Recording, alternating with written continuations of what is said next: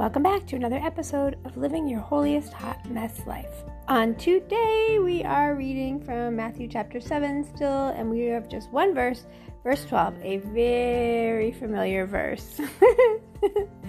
Many people refer to it as God's golden rule. And Jesus said, "Do for others what you want them to do for you.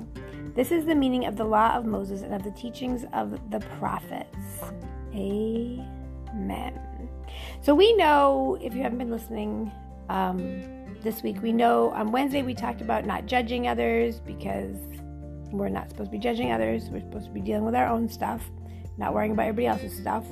And on Thursday, which was yesterday, we talked about the importance of really putting God first by asking, seeking, and knocking, and being mindful that God desires to bless us with every good thing.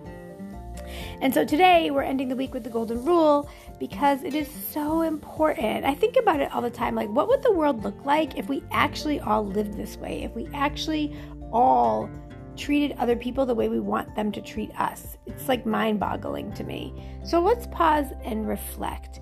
What might you be doing differently if you were truly living by the golden rule? And we'll be right back.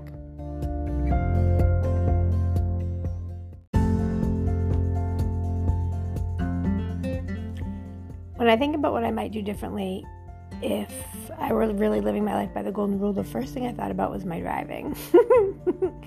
I would probably drive nicer. The second thing I thought about was my attitude when I get grumpy. I could go on and on, but I'm going to stop. You get the point. So when I think about how living my life according to the golden rule, there's so many things I could change. I'm sure as you live your holiest hot mess lives, there are things that you can change as well. And I also think about, like, if we know that Jesus is telling us to do this and we know that there are ways we can do it, why don't we do it? And I think it's because, I'll speak for myself, I feel some type of way knowing that I'm going to make this sacrifice with people that might just trample all over me. And that's a problem for me. I'm going to guess it might be a problem for some of you. But when I read this Matthew chapter 7, verse 12, what Jesus is saying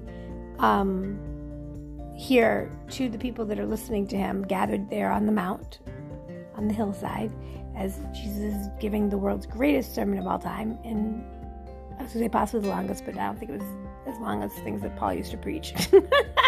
When he says, "Do for others what you want them to do for you," this is the meaning of the law of Moses and of the teachings of the prophets. Remember, contextually, he's talking to people who were following the law of Moses and the teachings of the prophets. So they would be familiar with the prophecy that the prophets were giving. They would be familiar with what the law of Moses was and all of the commandments that they were required to live like.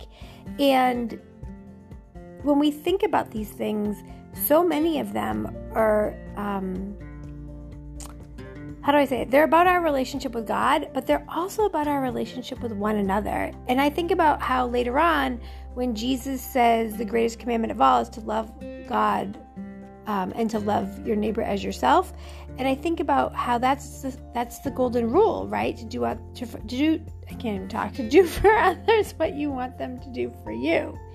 And so when we really think about what is God's heart for his people is to know him and to love him and to love one another.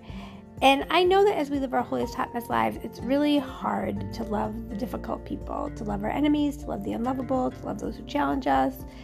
However, if we are going to really help others see the goodness and the grace of Jesus Christ, then we need to work on this golden rule.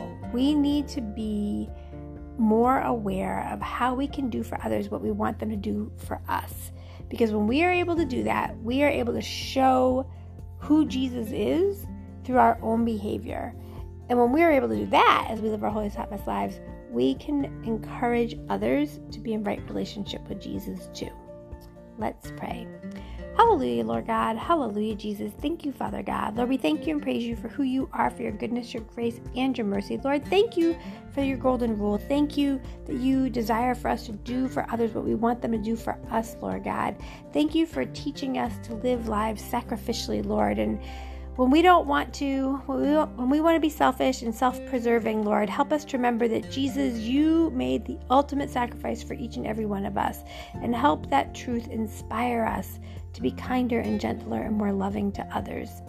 As we live our holiest hot mess lives, Lord, let us do it in a way that glorifies you. In Jesus' precious name, amen. God bless you. I pray this was a blessing for you. I pray that you will like, share, and subscribe, and that you'll come back to hear more tips and strategies on how to live your holiest hot mess life. God bless.